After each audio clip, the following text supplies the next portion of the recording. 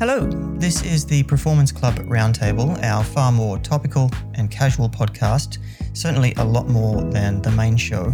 It still deals with cycling performance, it's just a little chattier, and it's a little more like us discussing and thinking out loud about cycling performance topics. The show is co-hosted by me, Cyrus Monk, a professional cyclist and cycling coach. Me, Dr. Jason Boynton, a sports scientist and cycling coach. And then there's me, Damien Roos, a professional cycling coach. Yep. So, Jason, you brought up something with us during this week that you wanted to discuss on the podcast. So what's been on your mind? All right. Well, so this has been on my mind for a while, and finally get a chance to sit down and talk with you guys about it. But it's a few anecdotes that have kind of brought this to my mind, and also we have had our previous episode around skepticism towards certain cycling performance topics. So we have two kind of stakeholders in this thought here we have the athletes and the coaches and the performance staff. We can all group them together, and what they want for an outcome is they want the athlete to improve their cycling performance. And the other stakeholder in this are companies and individuals who develop products in the realm of cycling performance. And their incentives can be slightly different. Like, they can be the same. Like, they're going to market to you that they want to improve your cycling performance. And they certainly could improve your cycling performance, just not to say that. But they are, as soon as you have a product and you're selling it, and you've become a business, you're also now incentivized by money. Now, I'm not saying that is a bad thing, but what I'm kind of exploring here is the conflict of interest that can go in, and how that can be kind of problematic, but just kind of some approaches so that maybe we can not have some of the instances and anecdotes that I've kind of noticed recently. So some of the examples that I've come across is obviously we were talking about the Lactigo, and since then we've seen like riders are using that product and it's questionable, as our episode kind of shows. Then there was a paper that came out with core body temp that was published that was questioning the validity of that device. Now, I'll say that I have been on their podcast, so complete transparency there. I have one of their devices was sent to me at no cost, and I think, Damien, you've worked with them and you use the device with your athletes. And so the staff, well-intended, nice people to work with. And, it's kind of unfortunate for them in that relationship that this study has come out and has questioned the validity of their device. And I think we actually asked if they wanted to come on the show and, have a conversation with the authors of that paper, but they were more inclined to kind of come out with their own response. Now, I've never got around to seeing that response, but in terms of a good kind of hashing of that paper is up for free, and we'll link it in the description. But Stephen Chung, an environmental physiologist, cycling performance guy, out of Canada, pretty prolific guy. He came out with a video kind of critical of the device and saying it was, lacked precision and lacked accuracy in kind of the worst way you could, where it was overestimating during exercise and underestimating when temperatures were critical and would affect safety and performance. So not great, but yet I still see athletes that are getting the devices and promoting it. So I don't really have a hard stance on it, other than yeah, we'll just put a pin in that, and then I'll bring up the other anecdote, my last anecdote, and I guess kind of go from that. But my other anecdote was with WKO Plus, and I think I've talked with this with other guests, but they have what is called their optimized intervals. And I mean, like I said, my research was in high intensity interval training, and from what I can tell with their approach, it's not scientifically valid at all. And I don't think I would have a problem if they had named it, you know, the some kind of approach or something like that to it. But optimization is they do not have the evidence to call it optimization. They don't have they're not doing the proper analysis to show that it's optimized or that it, and they're not even measuring their claims around it increasing VO2 max. They're not even measuring VO2 max accurately enough, in my opinion, to actually have to be able to measure the change in it that they say the optimized intervals would have. And it's frustrating to me because it just misleads coaches and athletes, and they're sold on this as it will uh, for sure it's for sure optimizing their intervals, which I don't think is true. You would need so much research to be able to validate that claim. And so, but at the same time, you have some products that are questionable in their validity and how much they can really offer in terms of performance with athletes. But at the same time, we need performance products to help improve athlete performance for sure, but also like these two entities, the cycling performance staff, the coaches, the athletes, and the companies that provide these products. We need to have some kind. There's a necessary synergy, for a lack of a better word, there. So yeah, because we need the products, and these products are sold to amateurs and laypersons, and that takes money, and then those companies funnel money into elite athletes and elite teams. So yeah, it's a tricky thing, and I just wanted to get. Hopefully, I laid that out for you guys, and just to kind of get your thoughts on how do we square that circle of like, obviously the other thing I'll add to the companies is that, these people are developing these things with the best intentions a lot of times. I don't want to say like they are um that they are knowingly developing or selling things that are flawed. I'll give them the benefit of the doubt. We're going to apply Hanlon's razor, as it were. So we'll give them the benefit of the doubt there. But then there's, you think about maybe you're developing an app or something like core body temp, or if you went through and developed these optimized intervals, that's a lot of time sunk in money. And so if the outcome isn't at least recouping your costs, man, that's going to be harsh.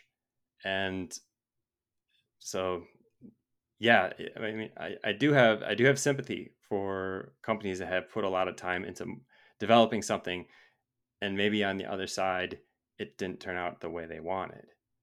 But yeah, it comes then you have a financial incentive, like you have to make your money back, and maybe something that isn't as good a product as it is being marketed. Yeah. So thoughts on that, guys? Yeah, it's a it's a tough one because obviously we're as much as it might not seem like it, we're always looking for on this podcast, and I'm sure in our coaching, for basically cheats to get better without having to do any work. Cycling is a lot of work to get good at it, in a lot of pain in the training, all that kind of stuff. If you can find cheats, obviously this is completely legal, but ways it's not a good look for cycling to say it like that. But Improvements in the cost benefit relationship, right? That's what you're looking for. Yeah, low cost, both financially and time. And yeah, if you can get those big percentage gains for low financial and low time input, then that's what we're looking for. But with all of these kind of aids, firstly, the first thing I would say when I have peers or athletes I'm coaching ask me about these things is these are often the one percenters, which should definitely be prioritized well after the 10 percenters, like in the 10 or 20 percenters, which is like good sleep, good nutrition, training properly, lifestyle, this kind of stuff. So often there's people that can get so focused on these little things thinking, oh, I need this is going to make all the difference. Often these are the things with the smallest difference. But and then after this, obviously there's still the thing of, oh, if this makes 2, 3, 4% difference, I still want it, and that wins you races, that amount of difference. So then I group these kind of things into 3 different categories, and I was trying to think of an example in my head for each category. But the categories would be: don't buy it at all, it's damaging, or just simply not good, and then avoid it at all costs. The next one is: if it's free or cheap, go for it. It might work, it might not. It's not going to do you any harm. And then the next one is: definitely go for it if you can afford it. This is something that's going to be definitely beneficial.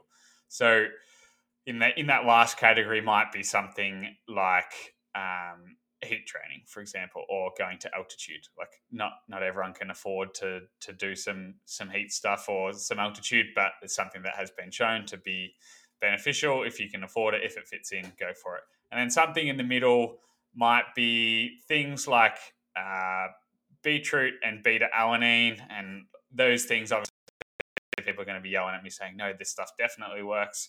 And yeah, it's been shown to work in some populations, shown not as effective in others, costs a bit of money. So that kind of stuff, if it's cheap or you get given it or it's easy to access, it's not going to break your bank, then go for it.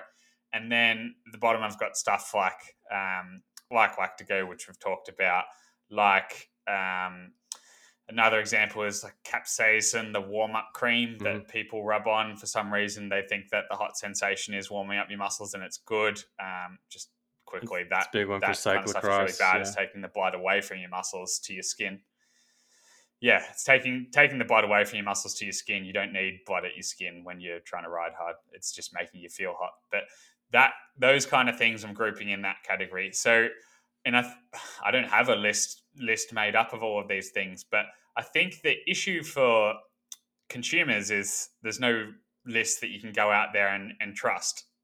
And ideally, we like podcasts like ours, websites like ours that are actually consulting scientists, looking at the research, this kind of stuff, getting some peer reviewed stuff in there. They can trust that kind of information and then formulate their own lists based off that. But it's really difficult because for us, we're not pumping ads in your face saying this product is bullshit. But the ads that are getting pumped in your face every time you open social media are from those companies that may be bullshit, whether they acknowledge it or not or know it themselves. And that's the content that you're seeing. So it's a really difficult one because the money is in the product, not debunking the product. There's no money in saying this is shit.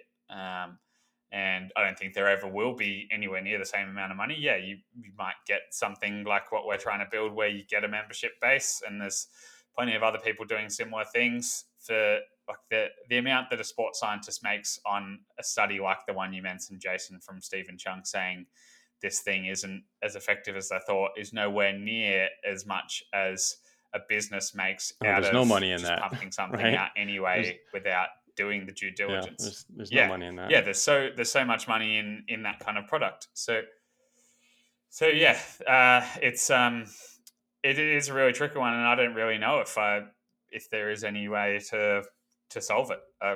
I think doing what we're doing, I feel like we're trying to make a difference. Whether it is getting to enough ears is a different story, but that's what I'm trying to achieve in a lot of the stuff that we do. Is when I see that these products, which are finding the eyes and ears of consumers and haven't been validated at all, to let people know that, hang on a sec, just be cautionate here, and yeah, and be careful what you're spending your money or your time on with any intervention, when it may not have any gain or may do the opposite. Yeah. And some of these things are, it's, the problem is not necessarily that the product is completely worthless, right? Because that'd be easy to figure out, but maybe the product is oversold.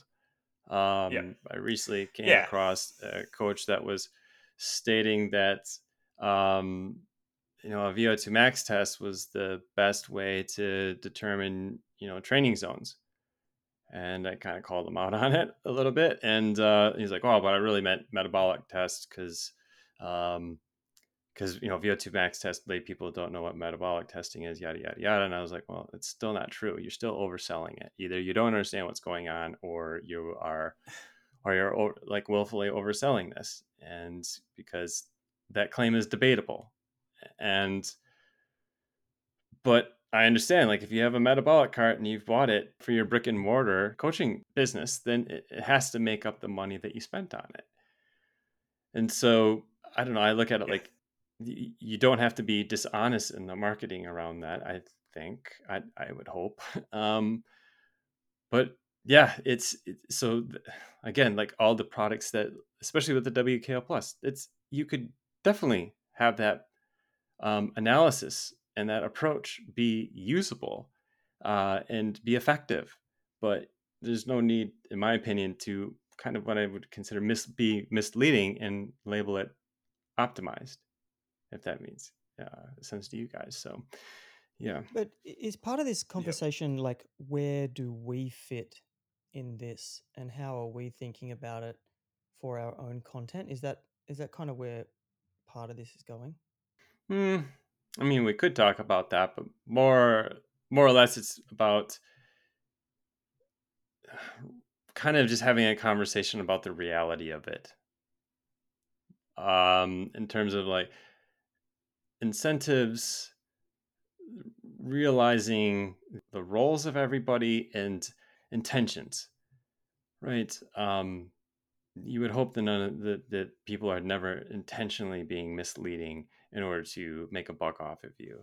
Just going to say, when I think about traditional media, there's the two sides of it. There's the original kind of journalistic integrity where editorial does not talk to advertising, so then they never talk between the two. But then there's the other side of this, and there's this branded content where traditionally, and it's been around 100 years now, John Deere made the first farm magazine because they wanted to sell tractors. The Michelin Guide was created so people would drive further and wear out their tires, so going to these different restaurants and things. So we've always had this kind of mix between the two.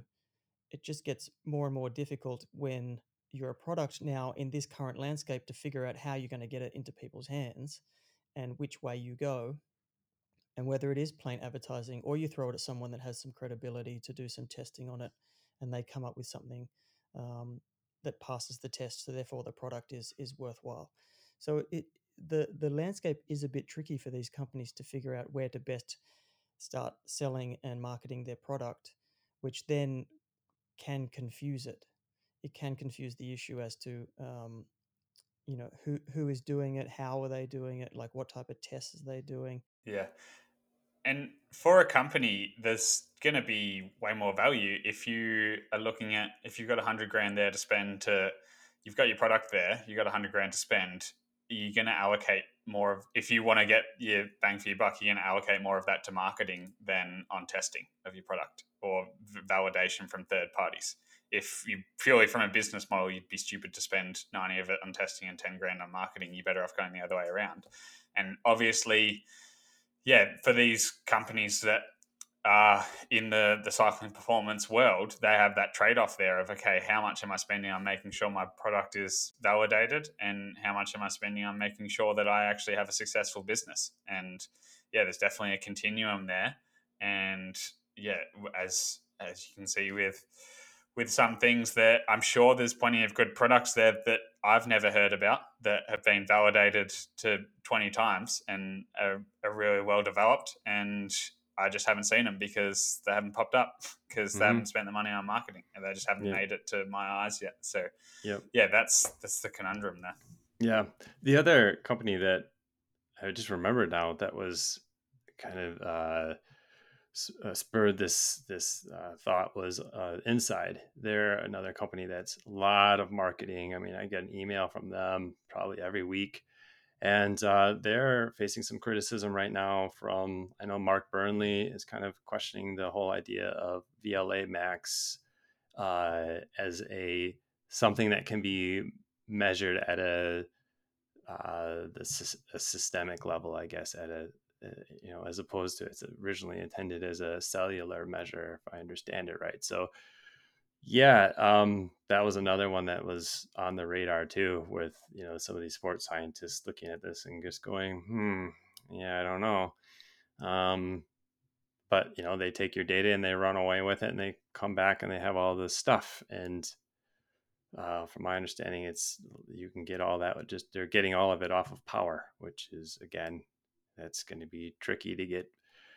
I think there isn't a lot that you can infer or really get out of power data for physiology, except and one of the few places that I let for wiggle room there is critical power, and that's just basically a demarcation, and not necessarily giving you solid like numbers around lactate levels or anything like that, right? It's just like this is probably where the separation between these domains is happening, and that's not a super in-depth physiological thing, but it is arguably physiological, I think.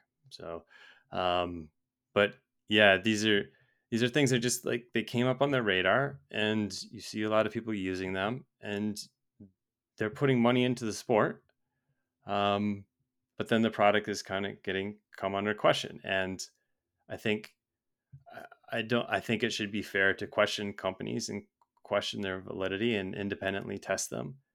And then it's kind of gets into this tricky thing with the companies, like what do they do if their product do it, because is it really in the toolbox of marketing of the marketing department to try to sell nuance?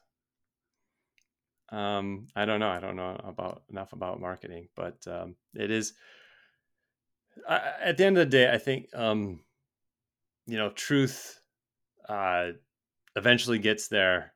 It just travels slowly. So you can probably think of a lot of performance products or products in general that came on the market. There was a lot of hype. A lot of people bought it. And then it just fell out of favor once people figured out it wasn't all that. Maybe a good example of that would be like the Vibrams or whatever, and shoeless running and that trend. It probably was the case that those shoes only worked for some people, and the people it didn't work for, those shoes didn't work for, they got injured and stopped buying the product, and the sales of those shoes have certainly decreased, as we can tell by you don't really see many people wearing them anymore. Could be the same case with a lot of these products. As their sales decline, as they lose money to be able to sponsor teams and athletes, um, because maybe they are the benefits from the product aren't as good as what the marketing says they were, then you would just see a decline over time as the literature, as sports scientists and people would start finding time to actually test the products, see if the claims are true, and then that literature would come out and either validate the product's use or call it into question. But yeah, those are my thoughts. And then there are complete cultural mysteries in cycling. Yeah. Products like the Breathe Right. Yeah. Yeah, I was thinking Breathe Right as well. That came into my head of just stuff. Like I forget who it was. Someone was still wearing one in the tour. Couldn't believe Nibali wears it. Yeah. Oh, but the thing is we're still shaving our legs, right? Yeah. But we're honest about why we do it. Who here doesn't shave their legs? Yeah. That's vanity. We know why we do it. So does it really make me that much faster? I don't know. Looks a lot better. But are you really do you really want to be in the breakaway with the guy that doesn't shave his legs? Huh? I'm not going to work with that guy. Yeah, no, definitely not. But I never thought shaving legs was about speed. Yeah. Well, yeah, it's supposed to be, everything, all the reasons that you really think about, you're like, really? Like, okay, so if you crash, yeah, it's better because you don't have the hairs. Yeah, road rash and Yeah. massages. But how often do you get road rash and massages? I mean, Cyrus would probably get those more than anybody, but Yeah.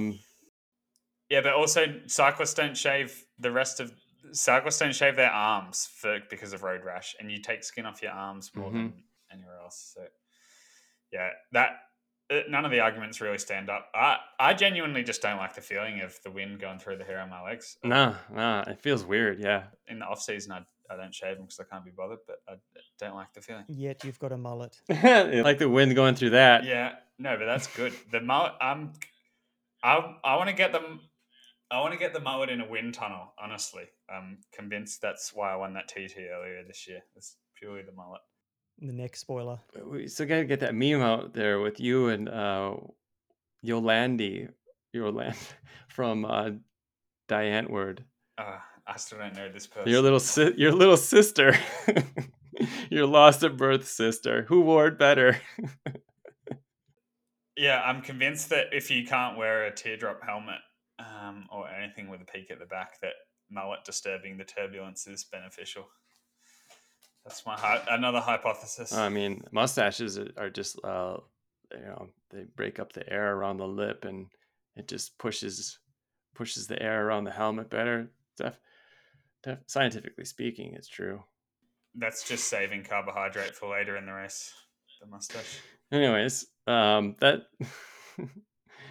Yeah, so that's all I got for this kind of mini thought. Hopefully I didn't drag it out too long, but yeah, I just wanted to put that out there as something, as a talking point for, and yeah, I'm not looking to. It's a tricky thing for us, right? Like, we definitely don't want to be cynics. And then the point of the podcast is trying to dig deeper and find these truths of what works, what doesn't work, what's in the nuance of how much something works, yada, yada, yada. But at the same time, that really puts us a place to step on toes and kind of, hopefully we'll never have legal action coming after us. But yeah, like I've just mentioned 3 products here that put a lot of money into the sport. Good for them. I thank them for that. Appreciate it for that. Yep. But then again, like, buyer beware. It's not just these 3 companies, obviously, or 4 companies, but it's every company. Do your research. If you have something, especially with our members, if you guys have a product that you're looking at and you're like, this looks funny, I don't know if this would work, flick us an email or something like that, and maybe we can talk about it on the show. But yeah, buyer beware is. Yeah, I want to find more products that do work. That's always what I'm looking for. Well, we talk about things that, nutrition supplements and algorithms and apps and maybe aerodynamic devices are the easy things to kind of look at, but like we forget how much bike manufacturers play in that role. Like they have to keep changing their product, and it's, the climbing bike was the thing. Be light. Now it's aero. Now the disc brakes. Did we really need disc brakes? I don't have an answer for that. I'm sure people have strong opinions either way. But again, a lot of that is how much of it is really a performance gain in that space, and how much is the need to come out with new products so capitalism works. Not to knock on capitalism. I love capitalism, but yeah. But yeah, I guess we could wrap that up. It's just like just kind of a talking point, something I've been mulling over, something for the listeners to think about, and yeah, let us know your thoughts. Cool. Did you learn anything new in this episode? Awesome.